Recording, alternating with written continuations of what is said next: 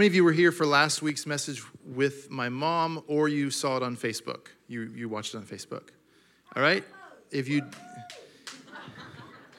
don't have your hand up, you're backslidden, so let's get this corrected. No, you need to take the time out if you can this week. Even if you just put the audio on in the car and listen to it, it's also on our podcast, our iTunes podcast, so you can listen to it there also.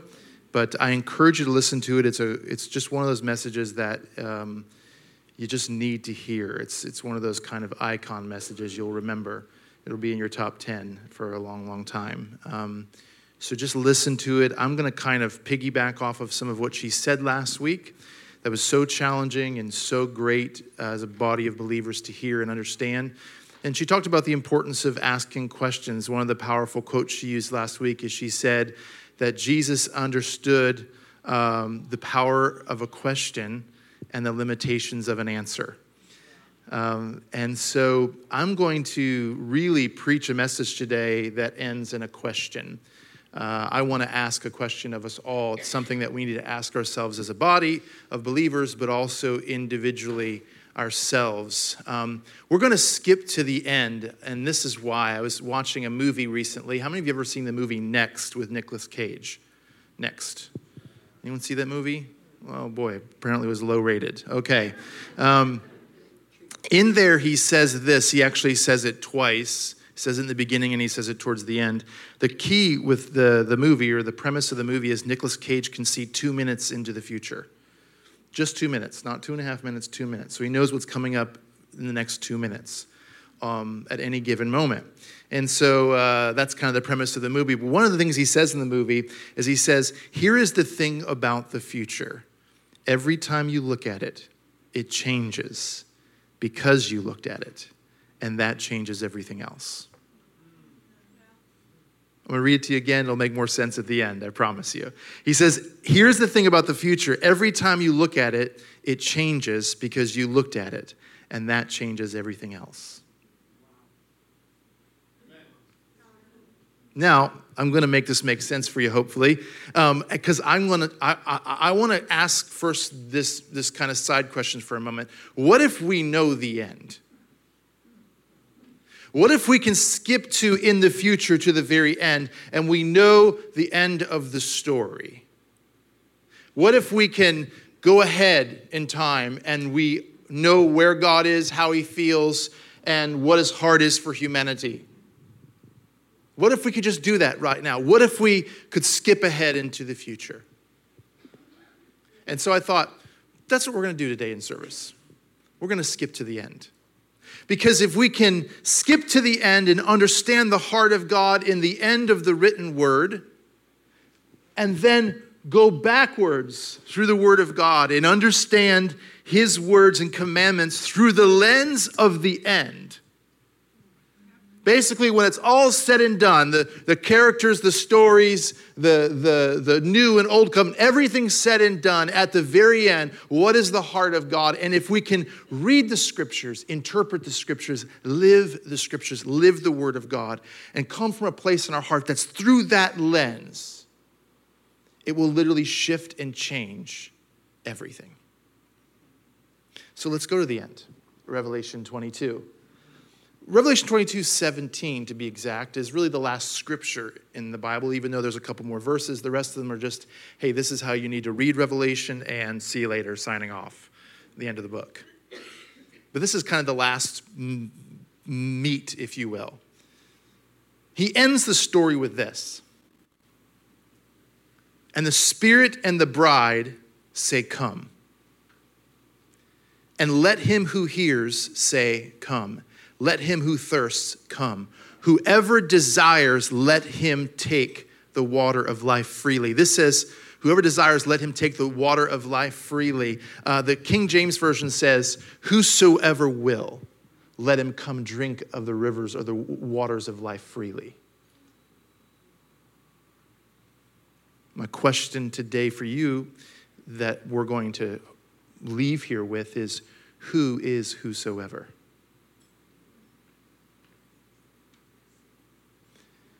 We can't just decide to define who whosoever is based on our own prejudice, our own thoughts, our own feelings. We really have to ask God, God, who is whosoever? My mom's message last week was so great when she said that the rich man said to Jesus, who is my neighbor? And instead of answering his question, he answered it with a story, and then he turned the question back on the rich man. And he said, who is your neighbor? Who is the neighbor in the story? Of course, the story he told was the Good Samaritan. In the context of him answering that, you understand Jesus is making a very clear and defined point to this rich man. He's saying to him, I want to help you understand who that whosoever is. You want to look like me, you want to talk like me, you want to see my kingdom expand, my glory go forward in the earth. Find out who whosoever is.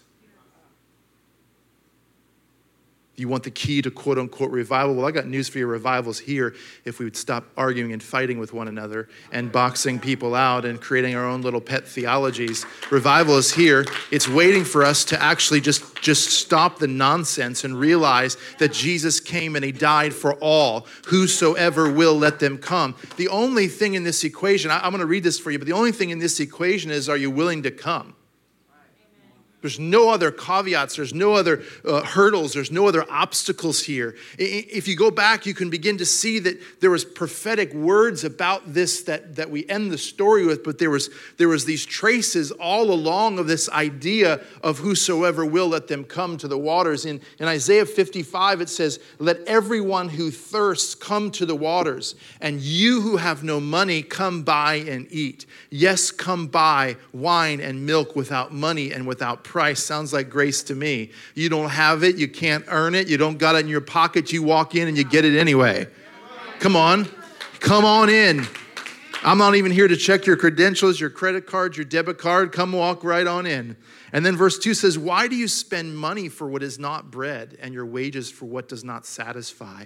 Listen carefully to me and eat what is good. Let your soul delight itself in abundance. He's literally offering, there's this invitation to the whosoever will to come and be abundantly blessed. You know, I think sometimes we take the theology of inheritance or our mansion in heaven, and I think that we use it to really control people in the church. We say, if you give this much, if you attend this much, if you volunteer this much, if you say the right things, if I never have to counsel you for getting yourself in trouble or show up to bail you out of jail, then you're super duper extra Christian, and you're going to just look at you, just add another room to your mansion in heaven, and on and on and on and on. And that's all wonderful and dandy. I believe God has blessed us, will bless us, and continues to bless us. But at the end of the day, the way this reads right now, there's an inheritance, a glorious, abundant inheritance that is waiting for you, whether you've been saved for an hour and did everything wrong for all 60 of those minutes, or you've been saved for 30 years, whether you've given it all or you've given nothing. There is an inheritance waiting for all who will come, who are thirsty and waiting. And this is not an offering message. Okay? This isn't going to get you out of every dime you've got in your pocket by telling you this, because you're like, wait, well, why should I give? You're going to give because it's an overflow of the abundance of who Christ is inside of you. You're generous by nature. I don't have to get you to buy yourself into heaven or to expand your mansion. There is an inheritance and an abundance waiting for all who are thirsty and all who will come. There's a river of life that's flowing, waiting for you. And that river is alive. I remember last week sitting here thinking, I know what some folks in this room are thinking, because I was nervous when she was preaching. It's about time somebody makes me nervous, right? My dad makes me nervous when he preaches just because of the way he looks at me, but that's a whole other story. Still going back to my childhood, I need to fess up to something here, all right? But no, my mom, when she was speaking last week, I knew that folks were feeling in their minds, or saying, because she kept talking about the word is evolving, and you want to make Christians lose their minds and their brain matter be splattered on the walls. You say the word is evolving. I was like, Mom's losing her mind. No, really though, the word is, so this is the question, does the word ever change? It never changes, but our understanding is always evolving. Our capacity to understand, the well that is inside of us is ever expanding. It is growing. You might love somebody on day one, And you think, I could not love this person more. And then 50 years later, your capacity to love them has expanded and you're still full to the top and you still feel full of love. But your capacity, what you can carry for them, what you understand about them, the trials you've been through with them has expanded so greatly. Doesn't mean you didn't love them on day one. But the word, it's like the strata my mom talked about, the layers of strata over time. My sister and her went rafting through the Grand Canyon, the Colorado River. Yes, I got my geography right. I want to call it the Columbia River or something. I think I'm hungry. Anyways, the Colorado River, they went rafting down at over 200 miles, and they would look and you could see the layer upon layer of rock. You know what the most important part of that is that every layer is solid. And may no longer be visible or even relevant, but it's solid. So I look back on my past. I look back on my experience. I look back on my ever-changing understanding in theology, and I don't regret a single moment or day of it. I don't say I wasted my time in that service or that service because I was taught this and now I understand this. No, I realized that it was building block upon block and that I'm here today because of what I learned then, and that the journey of faith is like that. But God is the same way with his word.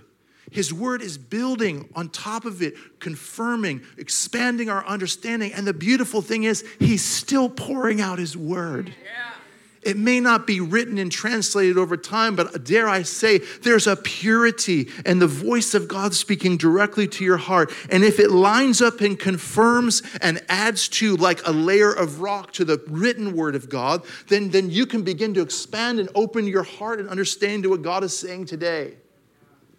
My mom said this last week, quit looking for answers and seek understanding.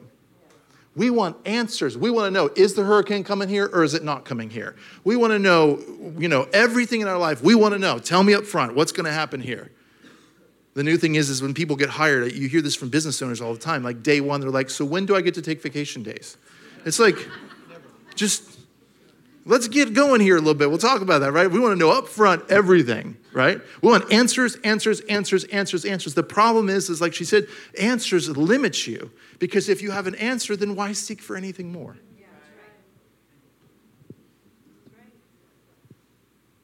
Right? So does the word change? No, it doesn't change, but our capacity to understand it does change. And when your capacity to understand it and your understanding evolves and changes, when you begin to realize that at the end of this story, he's saying there is a wide open, that the Spirit and the bride of Christ unite together as one, and we open our arms and we say, whosoever will, let them come. If you realize that, you read the words of Paul, you read the words of Moses, you read the words from Isaiah or Jeremiah, you read them totally different, knowing that in the end, this is the posture of our Heavenly Father. And if something, I said this in the first service, and some folks came up to me afterwards and were like, oh, I need some clarity on what you said, which I totally get, I understand, because it's a little trippy. It's okay. But this is the thing that I think the phrase that we have used that's done the most damage of any other phrase is the Bible clearly says. My mom said this last week. She said, well, if the Bible clearly says, then why are there 40,000 denominations all seeing the Bible clearly?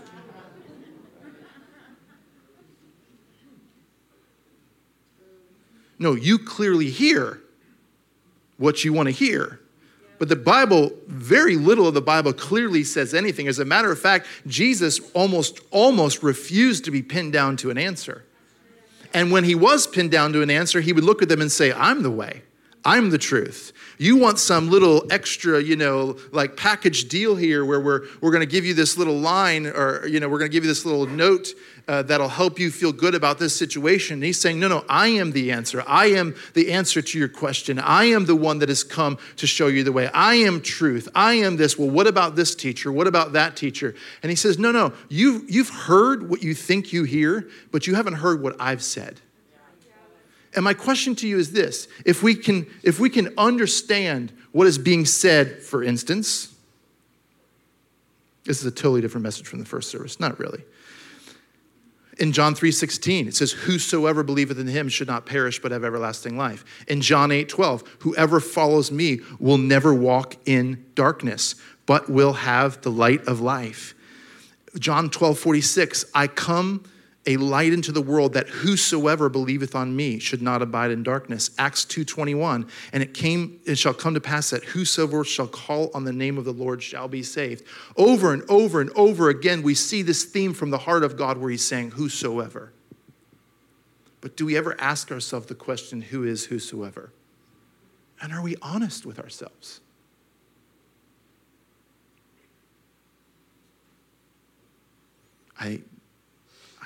I think Jesus, in his limited time here on earth, began to paint a picture and give us a template of what maybe the whosoever would be. But we have to understand the culture of the day. And we have to ask ourselves, who are those people today? 5 people groups Jesus, I just picked out that might get you to understand how radical he was. I actually think this, church, I think that Jesus would be labeled a heretic today. That was a very quiet response. Are you okay with that? That we as a church have created a culture where Jesus himself would probably be considered a heretic. He would definitely be labeled a goat by the religious elite. Yeah, they killed him. Yeah, we like to be like those Romans and those Jews turned on their own. We would have done the same thing. Because he came and he was blowing up people's boxes and tearing down centuries, millennial-old traditions that were ingrained in the culture and heart of every community. And he came and he said,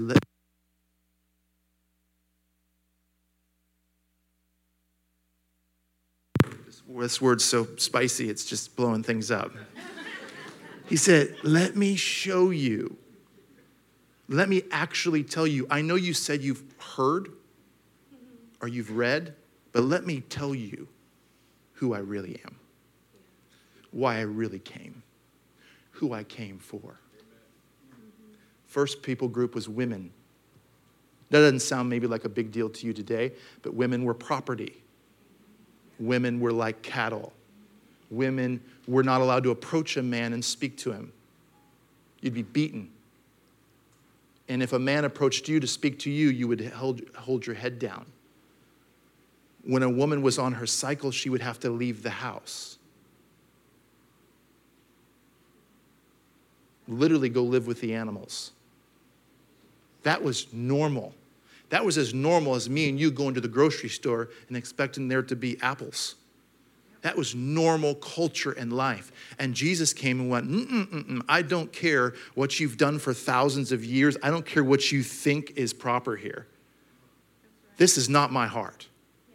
Now, why can't we today allow our little boxes to be blown up in the same way? Why do we get so defensive over what we think we clearly know and understand when Jesus came to a people group that clearly thought they knew the heart of the Father and said, guys, you're missing it. Do you understand that Christianity, our entire faith, was born out of a group of people that looked at a culture and looked at a religious system and went, something's wrong here? And now today, if somebody steps back in a pulpit and says something is wrong, we need to change our understanding, we need to go beyond where we're at, people go, well, he's just a heretic. He's a Democrat. That man's a Republican. He's a Republican conservative wall-building demon. He's a liberal Democrat, wants to give all the money away to everybody. No, I don't care about politics. I don't care less. You know, none of them are under control. You want to know who has the authority? We do. He gave it to us. We're too busy kowtowing to some, political agenda from somewhere. I'm so tired of it. And then the church gets so upset that we're so powerless because we've turned our power over to people because somebody might say, I read the Bible. And we're like, he reads the Bible. He doesn't. I'm voting for the one that reads the Bible. You don't know who reads the Bible and who doesn't read the Bible. Vote your conscience, what you feel is right, but leave religion and faith out of it. Like, for real. Oh, there's only 14 people that are excited about that. Leave it out of it. You know why? Because I'm not turning my responsibilities as a believer and a citizen of this country and this world and what God's anointed me and you to do over to some government who at the end of the day, all they want is money anyways, money and power. God's given us the authority to do something. Church, we have been so bamboozled and tricked into fighting and creating denominations and doing all this stuff, forgetting at the end of the story, he's saying, whosoever will, let them come. Man, so women, y'all messing me up. Women, ladies and gentlemen, women, listen, this is, Jesus does some crazy things. He talks to the woman at the well. He who is not just a woman, but a Samaritan. His own disciples say to him, why are you talking to her? Why are you talking to that woman? You have the woman with the issue of blood who he doesn't just heal, but he calls her daughter. He places value as a human being upon her. And then the woman who is doubled over from spiritual oppression, he calls her a daughter of Abraham, which is like, you might as well just hang it up. This is what he's doing. He's conferring on her a spiritual status equal to her male counterparts.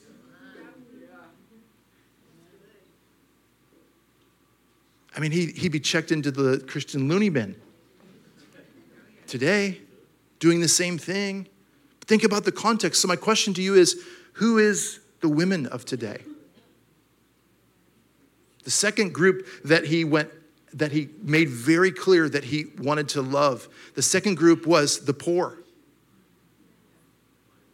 That was another part of the all-inclusive whosoever will, let them come.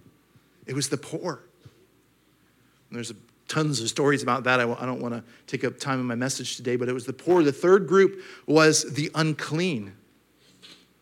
Whether it was the lepers who came to him, who were outcasts of society, or it was the woman with the issue of blood who was also considered unclean. Jesus made it very clear that the unclean were welcome in his presence, and they had just as much value and opportunity and inheritance for healing, for wholeness as any other person that came to him.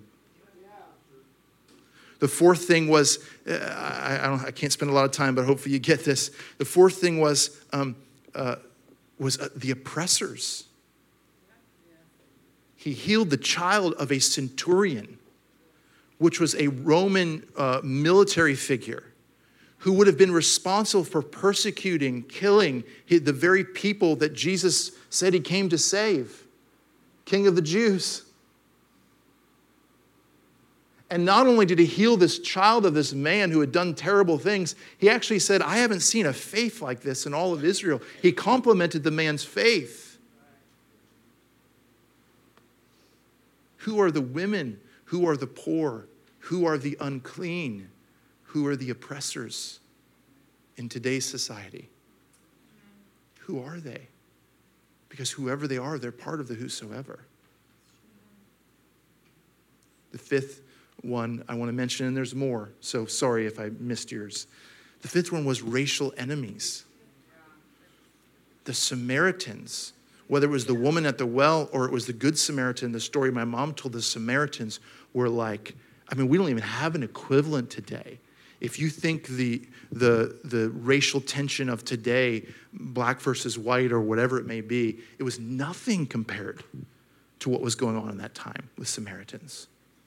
It was, and not to belittle what's happening today, I don't want you to feel that, but it was horrible, the war that was going on. And Jesus made it very clear, not just the story of the Good Samaritan, but the woman at the well.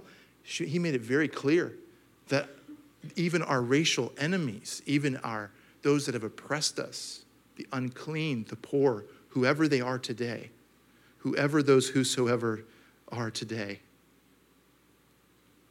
they can receive healing too. There's an inheritance waiting at the river of life for them too. There's an abundance, not just enough. There's an abundance waiting for them too. I'm so glad this church looks so weird.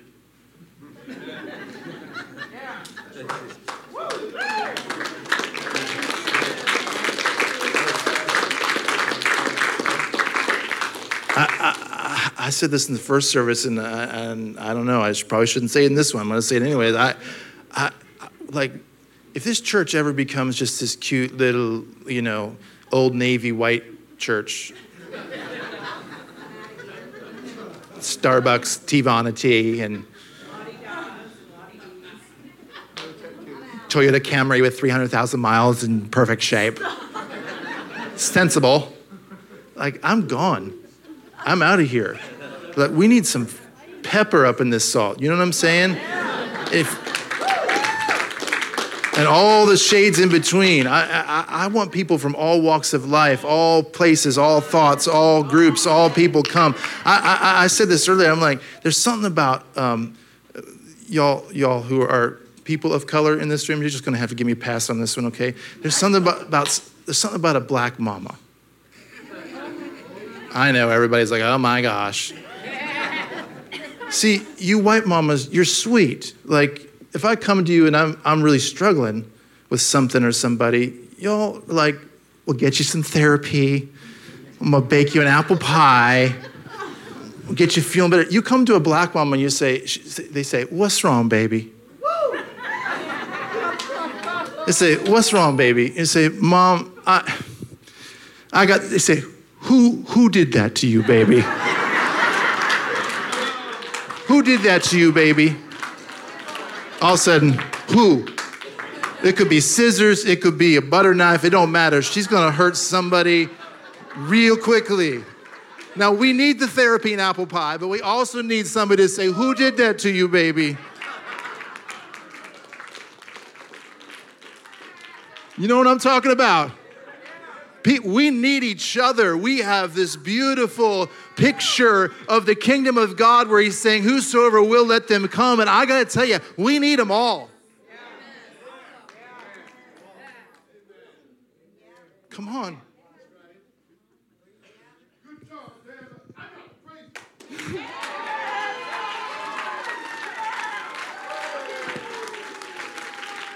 I got black mama back there.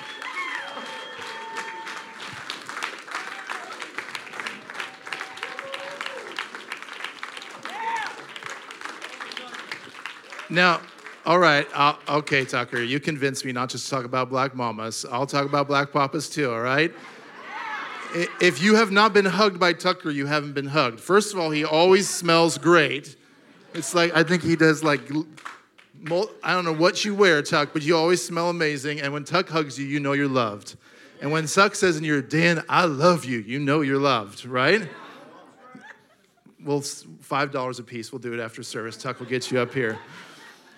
But folks, if this is just a small picture, Jesus couldn't say it all. He couldn't do it all of what it would look like for us to understand who the whosoever is. And the thing is that you would have looked at him with the woman at the well, the Samaritan, and you would have said, what are you doing? As a matter of fact, his own disciples who loved him, who laid down their jobs and their lives to follow him, said to him, why? What are you doing? Why are you talking to her? But you have to read it and understand it from the context of the end of the story. Because the end of that story is found in verse 39 of John 4. And many of the Samaritans of that city believed in him because of the word of the woman who testified. He told me that all I ever did. So when the Samaritans had come to him, they urged him to stay with them, and he stayed there 2 days, and many more believed because of his own word. Then they said to him, the woman, now we believe, not because of what you said, for we ourselves have heard him, and we know that this is indeed the Christ, the Savior of the world. Now, I want you to think about that story. I want you to think about the context of that he was reaching out to somebody that we in modern day Christianity would say is not a part of the whosoever. Samaritan woman. His own disciples said, she is not included in this. But the end of the story was he changed the future of a city. He changed the future, not just of her life, but an entire city, the city of Samaria, the town of Samaria. He went there, and many believed. Why? Because he stopped for somebody that the religious people had said weren't included in the whosoever. I'm going to read you that quote again, and it's going to make sense to you now. Here's the thing about the future. Every time you look at it, it changes because you looked at it. And everything, and changes everything else. You see, when we live our life today through the lens of the end of the story, which is that whosoever will, let them come. The Spirit and the bride say, come. That there's an inheritance waiting for you that you can't pay for, earn, deserve, none of it. If we realize that at the end of the story, that's the heart of the Father, it will change, backing up to John 4.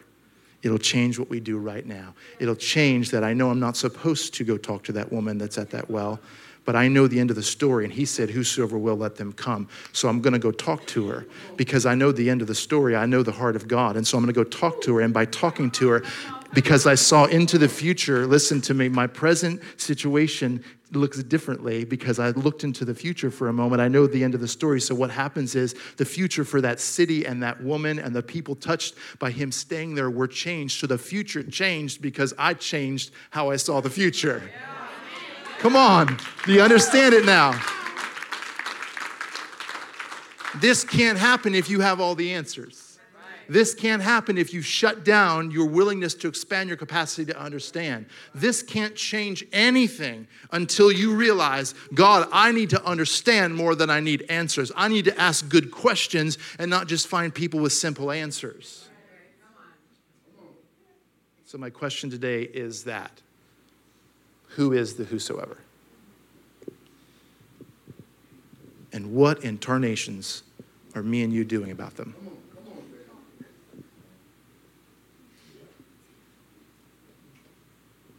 And we'll say, Pastor Dan, you guys have a food bank and you have Harvest House and your outreach department is probably bigger than any church in town, even churches that are 100 times the size of us or 50 times the size of us. You say, well, aren't you guys doing enough? Nope. As long as there are people in our city that don't think they have a right to come to the river of life, then we're not doing enough. And the only way we do it is if every single one of us get this burning deep down in our hearts and our souls, where we realize that there is more people who are a part of that whosoever will. And we have to join with the Spirit of God that's already declared it for generations and become the true bride of Christ that joins with the Spirit of God and says, come, come.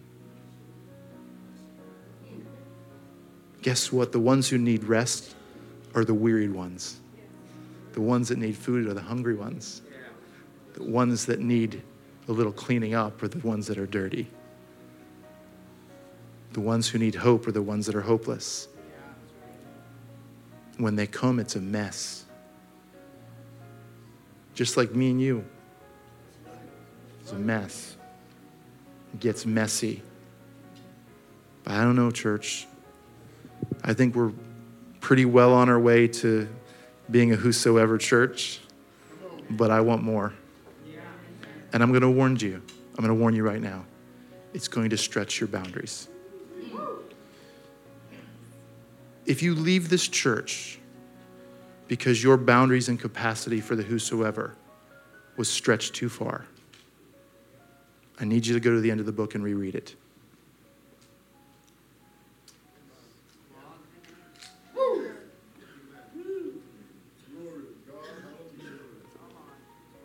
So, Pastor Dan, maybe you're trying to build a bigger church. No. I'm trying to build a church that looks like the heart of God. I'm trying to join with the other pastors of this church to ask the tough questions and to not be afraid to say, we can do more. We can be different. We can treat people better. We can do more to reach people that have been shunned and kicked out. We can do it. Who is the whosoever? And what am I doing about them? What are you doing about them? I'm not going to give you a cute answer. That's what I want you to leave with. Asking yourself, who is the whosoever?